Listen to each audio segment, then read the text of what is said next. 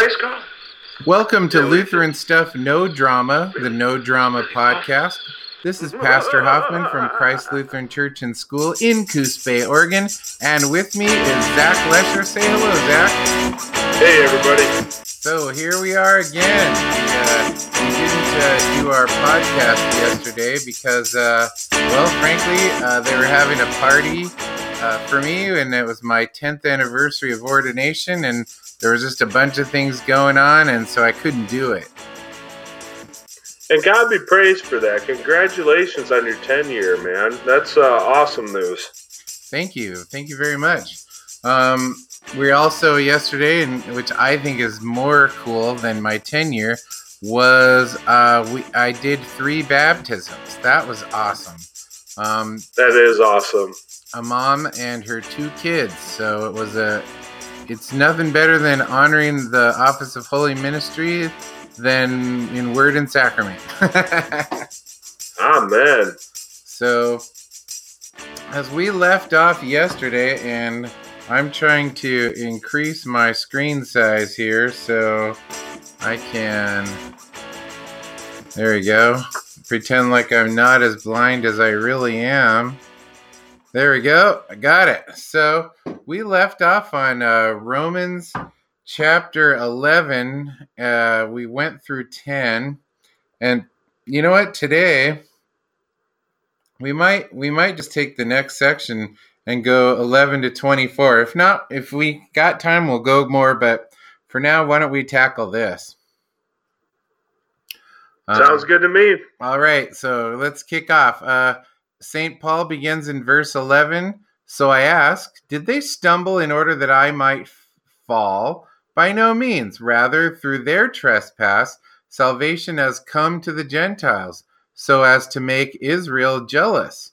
Now, if their trespass means riches for the world, and if their failure means riches for the Gentiles, how much more will their full inclusion mean?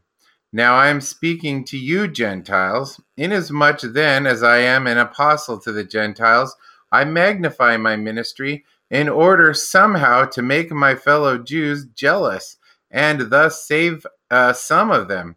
For if their rejection means the reconciliation of the world, what will their acceptance mean but the life from the dead? If the dough offered as firstfruits is holy, so is the whole lump, and if the root is holy, so are the branches. But if some of the branches were broken off, and you, although a wild olive shoot, were grafted in among the others, and now share in the nourishing root of the olive tree, do not be arrogant toward the branches. If you are, remember, it is not you who support the root, but the root that supports you. Then you will say, branches were broken off so that I might be grafted in. That is true. They were broken off because of their unbelief, but you stand fast through faith. So do not become proud, but fear. For if God did not spare the natural branches, neither will he spare you. Note then the kindness of the severity of God. Severity towards those who have fallen, but God's kindness to you, provided you continue in this kindness. Otherwise, you too will be cut off. And even they, if they do not continue in their unbelief, will be grafted in. For God has the power to graft them in again.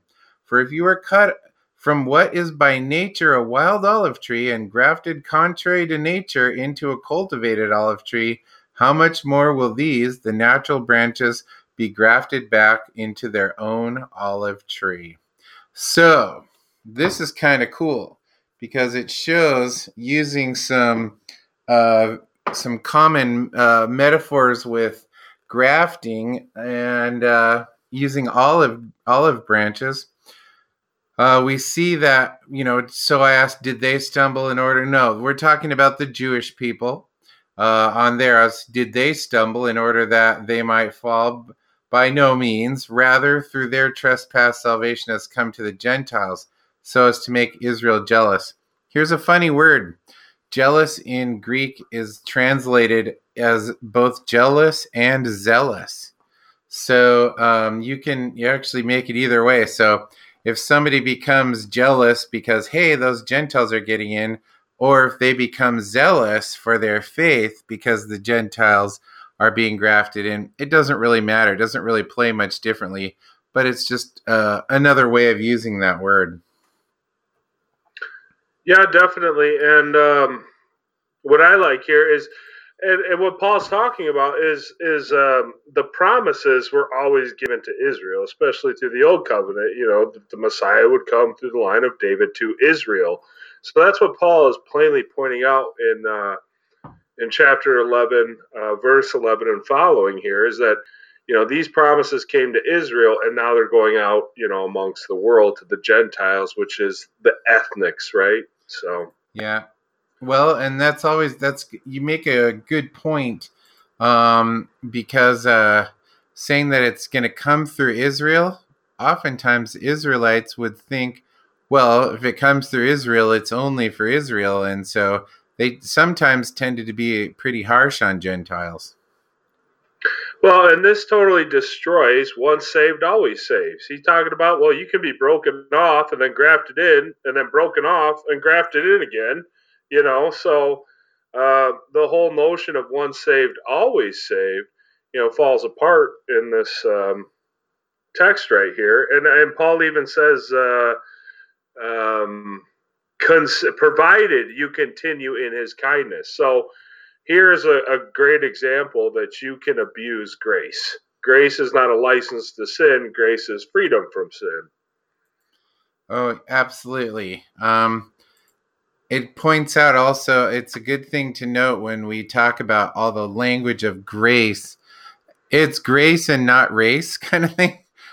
So a lot of times the Jewish ethnos or the ethnics thought, well, because we're Jewish and it comes through us, it's for us. And there were a lot of them that really struggled with the idea that God is for everybody and not just them. You know what? This ties in with one of our questions. Why don't we try something for the first time, and while discussing the scriptures, take on the question of the old covenant laws at the same time, because it kind of fits in. Well, that's crazy enough to work. Okay, well, one of the things we have here, and this isn't terribly complicated, but it's a good question. And when I say it's not terribly complicated, I mean we're staying in consistency with our program's premise that we're here on behalf of Lutherans and people who, even if you're not a Lutheran, if you just said, you know, I've always kind of wondered about that. And so this one here, let's see. I'm using the Chromebook today, so I'm going a little bit. Okay, here we go.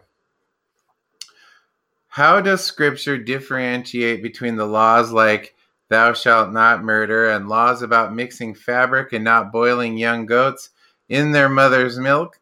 I understand that to save is not one of the functions of the law, but we claim that there are functions of the law. How do we know which laws are applicable to us? Well, as we look at these things, you're going to see laws. When we set them, when God sets out these laws for Israel, first and foremost, the laws for Israel did one thing that was remarkable for their neighbors, is they looked at these guys and said, wow, they have some pretty specific laws. And like, for example, even honoring your father and mother, in other cultures around there, it was not considered wrong to like murder your parents to take their stuff, you know? And so even commandments in our culture that we would say, well, duh. Well, believe it or not, in the time of the giving of the commandments, that wasn't the case, even in Egypt. So you're going to see laws that are set aside for their moral behavior. You're going to see laws that are ceremonial. Those are kind of interesting laws.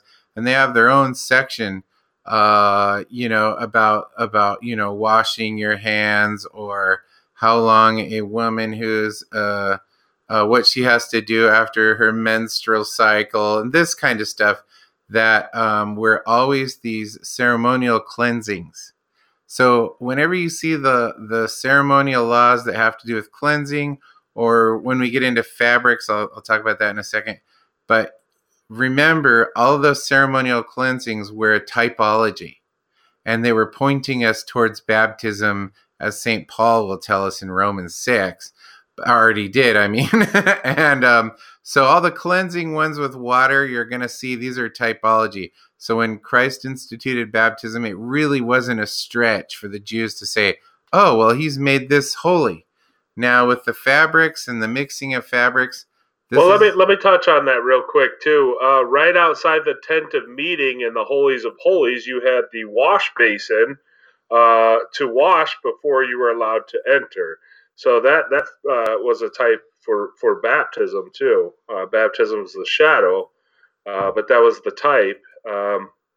So yeah, just to throw that in there too, that was there. And then what was in the tent of meeting was the bread of presence, which is a type for the sacrament at the altar for us today. So even the burnt offerings and things like that, anything that they were doing in Leviticus 1 that they were accepted to make an atonement for sin, atonement for him, all the blood, all of this is typology. This is not just, oh, in the old days they killed stuff and in the new days we accept Jesus. No, in the old days they had sacrifices. In the New Testament they had the one perfect sacrifice in Jesus Christ. So whenever we look at these sacrificial laws and everything, we always want to see them as a pointer to reality, and Jesus Christ, a pointer to fulfillment, and Jesus Christ is that fulfillment.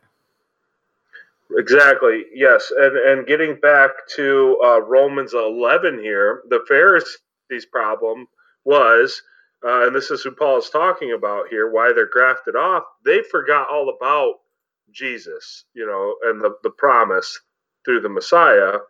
And they thought by their offerings and their fabrics and all the ceremonial laws, and they thought they were keeping moral law too, but they thought they were righteous, by doing these things and not by Christ. Yes. And so, and when you have the laws about mixing fabrics and things like that, you see actually these things there's something that give the Jewish people a sense of being set apart. Anytime you have laws where things are set apart and literally made holy in the sense that they're set over here and we don't mix these fabrics, well, that kind of ceremonial law is one that says that they're showing that there's a uniqueness about them, and for these people there's a special emphasis on holiness from what God says is holy. And of course, he says, you'll be holy for I am holy, and this kind of thing. So even with the fabrics, everything that was in God's word, they lived it out in every facet of their life. Exactly. And a lot of this was to separate them from their pagan neighbors. Mm-hmm. Now, some people, the listeners might say, well, that just sounds weird to me. I don't get it. Well, consider this. You go tell your neighbor, I'm saved. And they say, well, how? Well, I was washed in the name of God. They're going to think that's nutty. So it's not too far different than today. We have rituals, that God has given us, word and sacrament, that the Old Testament had different rituals which pointed and are fulfilled in Christ. Yes. So so there's a lot of things here. And I think it's really important to point out the level and the extent to which God goes to prepare his people for something good.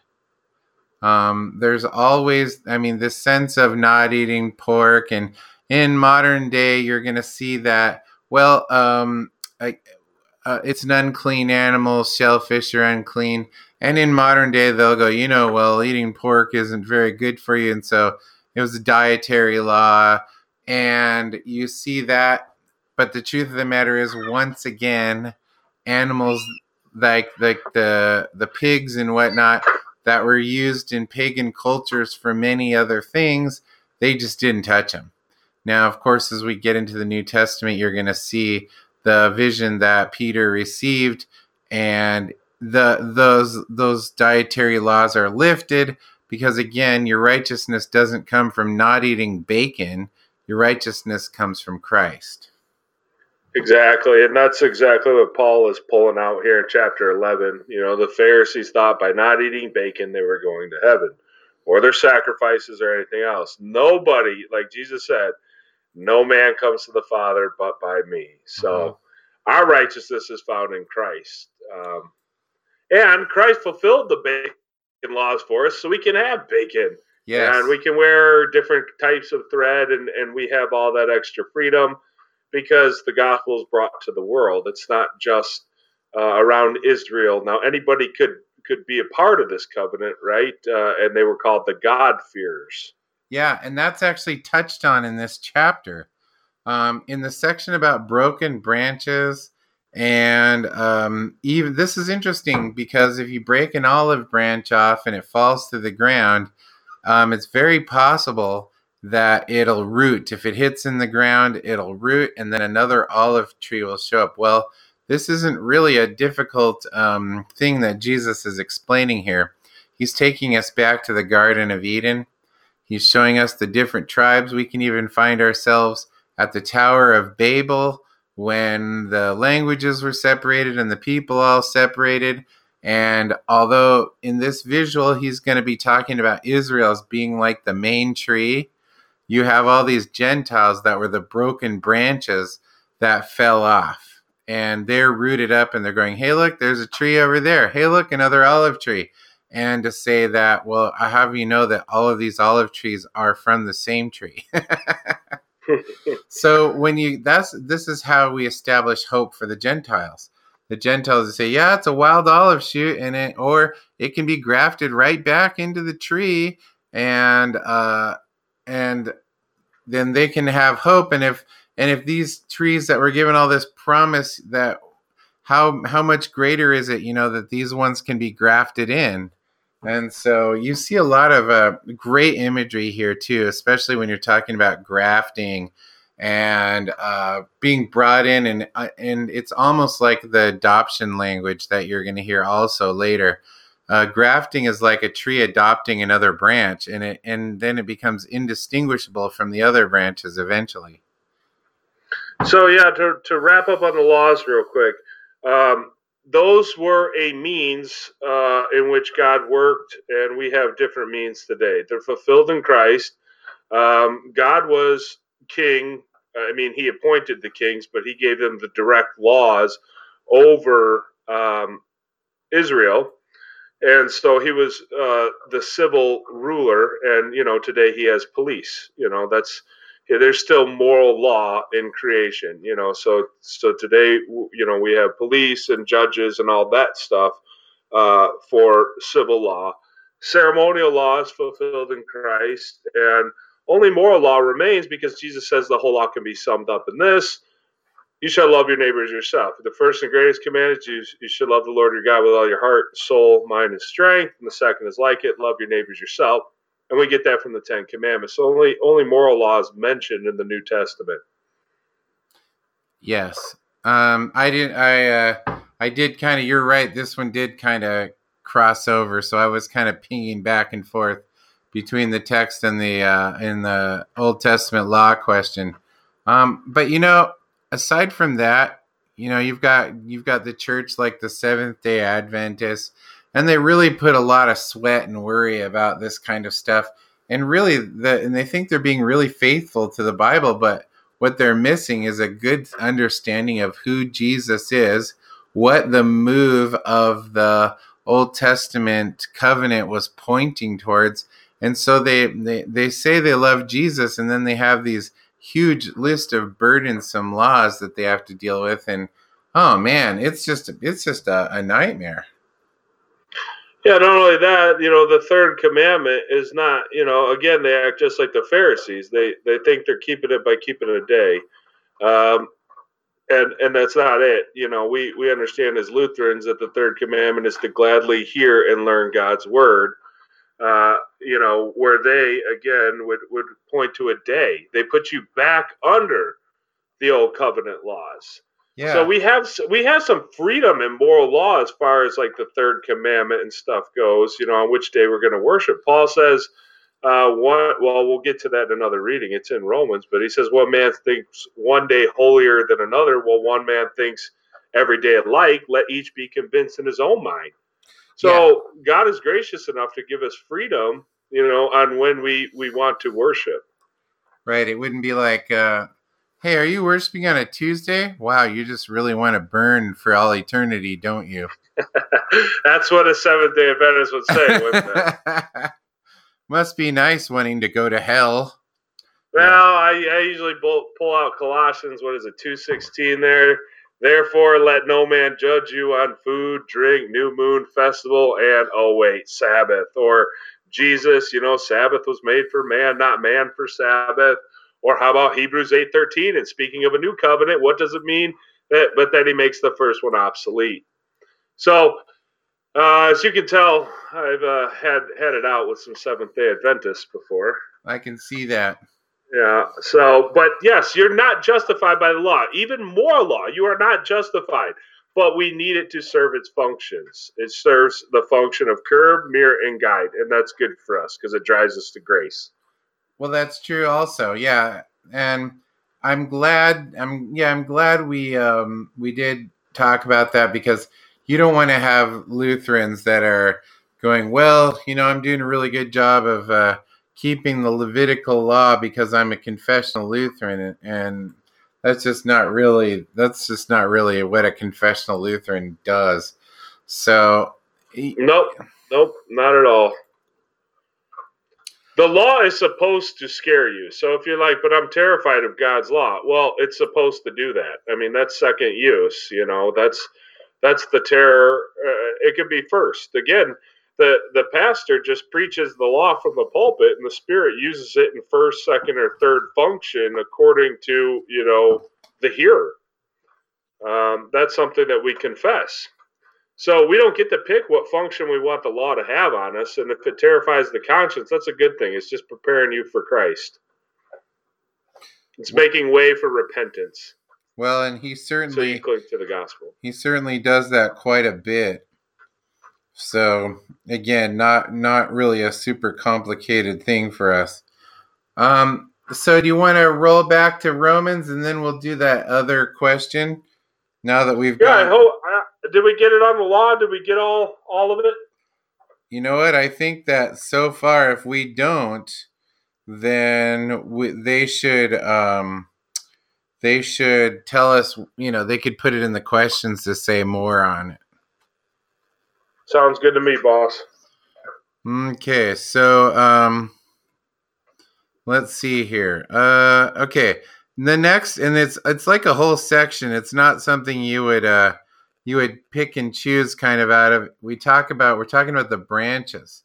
Now, there's a few things here when we talk about the branches, and I only talked about one part of it. That then you'll say branches were broken out. Oh wait, I went too far.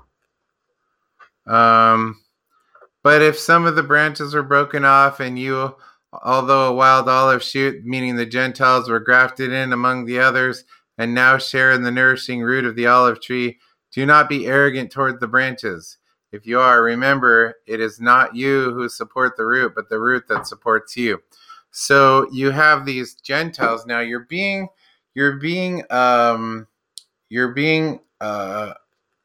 grafted into a group of people that you probably have the reputation of kind of thought of as being less than them. And now that you're being grafted in, what you don't want to do is become arrogant about it. Don't go yeah to the Jewish people, because that's just as bad. It's like we don't repay evil with evil kind of thing. Yeah, we're pretty guilty of that, aren't we? I Becoming know. puffed up sometimes, and I am. I'm not going to accuse you. Oh no, Uh, you couldn't. hey, look at my knowledge. Yeah. So I mean, humility is a good thing to pray for because yeah, you don't want to be casted off. So I'm a uh, 2 acre bullseye, and you're holding a cruise missile. I mean, that's how hard it is to hit me in the bullseye for being a sinner. yeah, well, and I'm a needle in a haystack, and the haystack is sin. So Sure. I definitely need Jesus. Well, and the day we don't, that's the problem. That's right. You know, none of this is by the law. None of this is by your works. None of this. It's all about Christ crucified for sinners. So if we're freaking you out, listeners, by talking about laws and moral law and everything else, you know, we do the works of the law because the Spirit, you know, has enlightened our hearts. He calls, gathers, enlightens, and sanctifies the whole Christian church and keeps us with Jesus Christ our Lord. Yep. So this is, I mean, that's pretty much a big chunk of this section is talking about branches, and but the blessing here. Okay, don't forget who supports you, and don't forget that that is Christ Himself. Then you will say, branches were broken off so that I might be grafted in. Well, that's true. They were broken off because of their unbelief. It isn't double predestination. Now, a lot of times, this is one of the double predestination ones that I've heard about. Somebody saying they were, oh yeah, they were broken off, and literally, St. Paul says, well, they're broken off because they are unbelief. Yeah, That's but wouldn't you have to be actually in to be broken off? See, that's where the whole once saved, always saved, double predestination falls apart because these branches are in and then they're broken off, right? right. So Yeah, you would never tell somebody that. Oh well, if you were, yeah, once saved, always saved, because, well, when they call it, when somebody sins in one of those churches, and then they say, well, they were never saved in the first place. And so we're yeah, like, no, can you lose your salvation? Yes. St. Paul even shows us that they're broken up. But also, if you lose your salvation, is it possible to regain it? And the answer is yes. yes, look at David, perfect example. And who restored David? Did David restore himself? No, he confessed to Nathan, and That's Nathan, right. yep.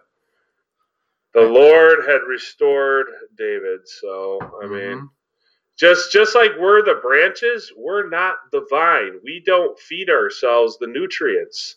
That all comes from the vine. We're just branches. Mm-hmm. And you see in verse 22, note then the kindness and the severity of God. Severity towards those who have fallen, but God's kindness to you, provided you continue in His kindness. Otherwise, you will too be cut off. Now, we're talking about those who are faithful. And if you're continuing in His guidance, that means you still have the faith. It's not like, oh, how am I going to make God smile today? It's the statement of, oh well, in faith, that's in being in God's kindness. Yeah, this is not a text to read like, oh my goodness, I better keep myself in the faith. No, this is a text reading you're in the faith. So Yeah. don't, yeah, we want you to exegete the text. It's like a newspaper. It's not a personal letter, okay? It's not, you know, that's how you read scripture, you know, more like a newspaper. So if you get a personal letter and it says, hey, you owe $1 billion, you're gonna freak out. But if the newspaper sends out, hey, we owe $1 billion, you see, that's kind of how you're reading it. Right. You don't think somebody at the newspaper office has got like, whoa, how did they know, kind of thing. So because it says, for if you were cut from what is by nature a wild olive tree and grafted contrary to nature into a cultivated olive tree, how much more will these, the natural branches, be grafted back into their own olive tree? So, you're the wild root that's grafted in is going from unbelief to belief. And grafting a branch back on that was chopped off is going from belief to unbelief to belief. So the wild ones were the ones that fell off and they fell away, and they're the Gentiles, and now they have faith. Boing, they go in the tree. But and because it's funny, they go, it's not natural for a tree branch to break off, fall, and then be somehow graft itself back onto a tree. No, that is another work of God. He does the grafting. We don't do the grafting. That's right, and that's a good thing, because I mean, how many of us screw up coffee or car keys? You know what I mean? You really want to be in charge of your salvation? I hope not. I just really, really hope not. Let's see here. Now that's pretty much the whole section on grafting, and I think it ends strongly to say, the ones that fell away can be grafted back into their own olive tree, and that's a good thing. Yeah, and another important thing to note that I don't think most people realize this is Paul is writing to Christians. Okay, so he's not writing to some pagan people somewhere. No, okay, he's not trying to convert them. They are converted. Right. So when he talks about severity and grafting, and he's basically informing them of what's happening. So he's not saying this is you guys, because in a few of his letters he does come out and say, "Hey, I hear that a man has his father's wife," and then he condemns them. But why? In Right. order that his soul might be saved in the resurrection, right? So he's to be removed from the church for that purpose. So Paul's writing to Christians. It's important to note that. And he's not saying, hey, worry about your salvation. He's just letting them know what's going on. Exactly. He doesn't tell a pagan, get it together, man. But he will tell a Christian, get it together, man. Because a Christian... Yeah, that's an excellent point. And there's a very important distinction there that has to be made, because the Christian does need to be told to get it together or repent, in other words, while the pagan, they're not Christian. So it's not, Paul says in 1 Corinthians 5, what do I have to do with judging the outside of the church? It's those inside who are to be judged. So when your pastor says, hey, get it together, man, he's just doing the work he was called to do, and it's a good thing. It's for your soul. So, and he's saying, you are a Christian, and he's, when get it together, I need to be clarifying on this, and I think you already said it, but that means repent. Get it together. You've done something wrong. You're sinning. Repent of this. So I mean, I was being a little glib about it, but the truth is by saying get it together, it is repent of this, Christian. You've done something wrong. Yeah, but I understood you right away. I knew you were going right. I know, but the drama, you got to keep the drama down to a low roar, because now... Yeah, just in case there's the one hater out there, we got to make it real clear. So, well, when our Facebook group is like over 1,000 people now, and so 1,000 people who, by the way, I give them big props, because this is some of the best, most mature people that we're seeing. They have a real sense of wanting to be here, and there has been a little bit of drama lately, but the truth of the matter is, at 1,009 members, it's a very little bit of drama. So definitely, and thanks be to God that we're able to have these kinds of discussions. And think about Luther's day. If you wanted to know something, books were hardly available. So I mean, you had to seek out a father confessor, and really just ask them and rely on it. Today we have this information at the touch of a button. So it's great. So. Definitely, it's a blessing to have that, and to have a drama-free group where we're able to discuss good theology without Semper Virgo or something. Yes. Now, as we get in, looking up here, I'm looking up some here, but okay, I'm back. when we are looking at the next section, we did kind of rip through that. We do have time to go through the remainder of just 25 to 30 something, if you want. Do you want to do that, or do you want to take the other question? Oh, we could take the other question, because the whole next section, I guarantee we could do another podcast on that. So the last question here, I'm trying to. Would you read it? Yes, I can read it. All right. So, discuss the occurrence in America and perhaps elsewhere where parents and their children often attend churches or different denominations of faith, traditions, or whatever it is called these days. Sometimes dad, if he goes to one place, mom goes to another place, and the kids still yet other places. Okay, now we got to understand, Zach and I talked about this. He has a one-word answer. I've got a multiple-word answer. But we'll let you run first because you're more classy, and I'll just leave it there. Okay, well, if I'm not going to be plucking at just motivation, there was a huge movement in the 40s and 50s, and it was done by Billy Graham, and he had this thing he would say, it doesn't matter where you go to church as long as you go to church. Now, in America, we love that statement. We're just like, yeah, I'm just glad. Are you a church-going Christian? Are you a Bible-believing Christian? Well, the truth of the matter is that is not the history of America. Christianity in America has been always a confession-based theology, to say that, well, that guy's a Catholic, or that guy's a Lutheran, or that guy's a Methodist. And they don't just say that because they look like a Methodist. It's because they go, and Methodists believe this, and we don't believe that, or Catholics believe this, or Lutherans believe this, and we don't believe that. And so instead of it being about that, they'll go to a church that makes them, well, Dad likes a confessional church, and, well, Mom likes the lower liturgy of the Presbyterian church, but likes their high view of the Bible.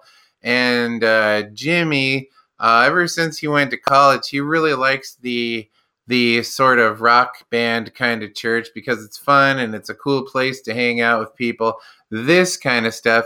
And church is no longer a place of confession, but it's more of a place of just options. And that really isn't a healthy view of the Christian church. No, I totally agree with you. And I also hate the argument when someone says, I'm non-denominational. I actually ran into somebody Saturday who said that, and I said, want to bet?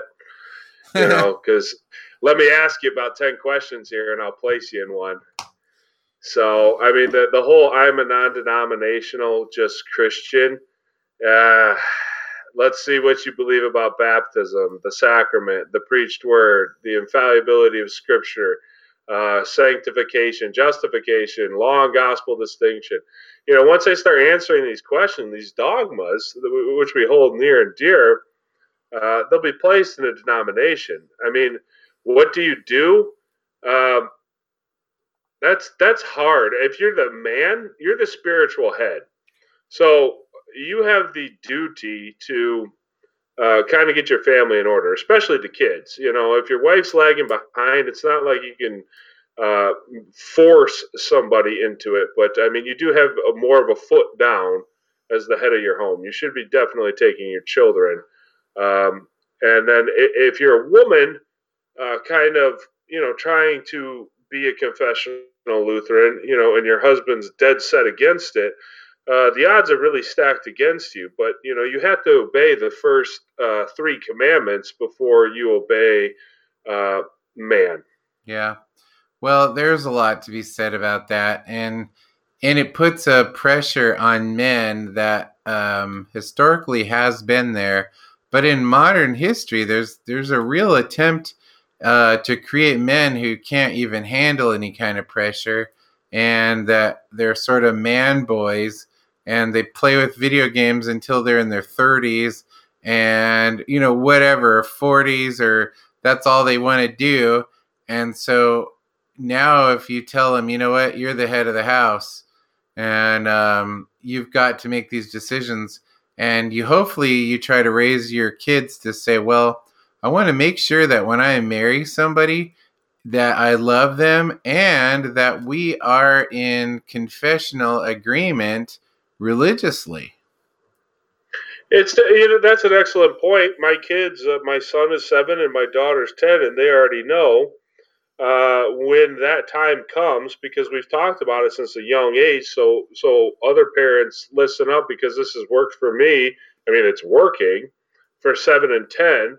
They know when that time comes, to court, to date, or whatever.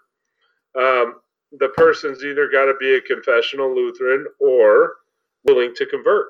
We don't want to just say, hey, you're non-denom, get out of here. But it's like, okay, come to our church for a while, and let's lay the cards on the table, talk with them, love them, and if they're willing to convert, then they have my blessing. If not, again, the first 3 commands come before anything else. You shall have no other gods before me. It's a pretty straightforward command, and that means denying the sacraments. Right. And what you're doing, I like, for example, I was at the Northwest District Convention this last week, and I went with one of my lay delegates, and we were talking to this guy, and he's a licensed lay deacon, and he was coming over to me, and a friend of mine, he's a pastor in Alaska, he's amazing. And this is after we were visiting with President Harrison and Vice President Murray and other guys, and they just kind of went out their way, and it was just me and this pastor. So this guy works his way over to us, and he starts to talk to us, and he was waiting to have this conversation with us, and for in a nutshell, he said, well, can I tell you something? I've had 2 Seminex pastors, and my friend Gary and I are like grown. And he worked his way around to saying, you know what I really don't like about those black shirts? And he's referring to pastors that wear clerical collars. And I said, I'm one of them. Go ahead. And tell me. And he starts to go off about, okay, let me tell you, let me go back into my history, and this is where it gets relevant. Well, when my wife and I got married and started having kids, well, she grew up Presbyterian and I grew up Lutheran, and I go, and wait, let me stop you there. And you never thought to have this discussion with her before you had babies? And he's like, well, yeah. And I said, and you came to your LCMS church and got mad because they wouldn't give her communion, right? Right. Because well, your poor planning in catechesis is not an emergency or me being unloving. It's to say that, if you wanted to, the LCMS means so much to you, then you would be saying, well, even if she's not LCMS, I want her to talk to my pastor, or something like that. So that's kind of where that comes from. And of course, he had a lot to say about open communion and everything. But I said, what it sounds to me like is you made some poor choices, and you're blaming it on a pastor who is keeping consistent with 2,000 years of practice. Yeah, it's really sad, because when you start to meditate on the law, I can't imagine not studying the scriptures or the theologians. I can't imagine putting worldly things in front of, you know what I mean? In front of that, how it's like you said, you didn't think to have that conversation before you had kids, because for the folks out there that don't know, a Presbyterian is basically Calvinist in leaning. It's hard to say, because every body is different, right? You can have 3, 4, 5-point Calvinists, but you know, it's a totally different view. They claim monergism, but I would say they're more synergistic by they focus really hard on works because they've gotten rid of the sacraments. And, we just sit back as Lutherans and we participate in word and sacrament, and we just let the works flow. It's not like we're keeping score. Yeah. So, yeah, I mean, it's really, really hard. It's a hard question. If you're a man, get your family in order. That's your duty. I mean, and this is not me being mean or unloving. This is me telling you, what God says. Get your family in order. You're the head. You're the head of the home. It may take time. I'm not saying do it right now. Make it happen tomorrow. But start working at it and get them in a confessional church. Get them in the best church that you can, and then teach them also. It's your duty. It's not the pastor's job to teach your kids. It's your job. And then if you're a woman, hang in there. Pray hard, Still go to a confessional church because the first 3 commandments are there first. It's going to be a lot harder with the children and stuff like that. And I would say go talk to your pastor, because it's not my place to give the advice there. I would say go talk to the pastor at the church you're attending, the Lutheran church you're attending, and listen to what he's got to say. Yeah. Well, that's kind of what it boils down to is, if you had a Seminex pastor who, by the way, that didn't represent a large number of pastors in the LCMS, and you had 2 of them, then it's going to seem normal to you that if you're having open communion. But the truth of the matter is that represents a fraction, and so, but that's the normal for you. But that isn't the normal for the church. No, and you know what, Senior, a shout out to if my pastor, my retired pastor, ever listens to the podcast, a shout out to Pastor Philip Cordocus, who was in the Seminex time, and he did not walk out with his friends. The verse that kept him was the verse in Ephesians where it said, and God has equipped the prophets, evangelists, teachers, preachers, etc. He said that's the verse that made him stay, and he was one of the most confessional, orthodox, down-to-earth guys that there is out there. So, again, we're all trusting the Spirit. I'm sure in that moment it was really, really hard for him back when Seminex happened and all his friends were leaving. But the Holy Spirit, God gave him the strength, to stay, and he waged the good warfare, and he just retired in January. So, yeah, well, that's all you can pray for, right? Is to, in the face of trouble, not to rely on myself, but rely on what is true and on the Holy Spirit who gives me faith. And though I die, I'll live. That's just it there, too. A lot of this is beyond our understanding. I mean, we can understand it to a point, but, it's not like there's extra scriptures written in the back of the Bible for me to check out, what's happening today, tomorrow, and next week. Jesus is returning. That's, when? I don't know. But, there's not extra revelation. So lean not on your own understanding, but in all your ways acknowledge God, and he will make your path straight, That's basically where we're at with this stuff. Is there's no clean-cut answer. Life is messy because life is filled with sin and sinners. So, some of this stuff gets hard, because it's like there might be a clean-cut answer for this family, but, this one's different. You know what I mean? I do. And actually, I think on that note, I think that's where we're at. We're gonna have to call it quits here. I will say, though, I want to say one more thing. Again, I'm thankful for everybody who sent me not only cards and letters and just a truckload of people on Sunday who posted nice things to my wall for the 10th anniversary of ordination I had.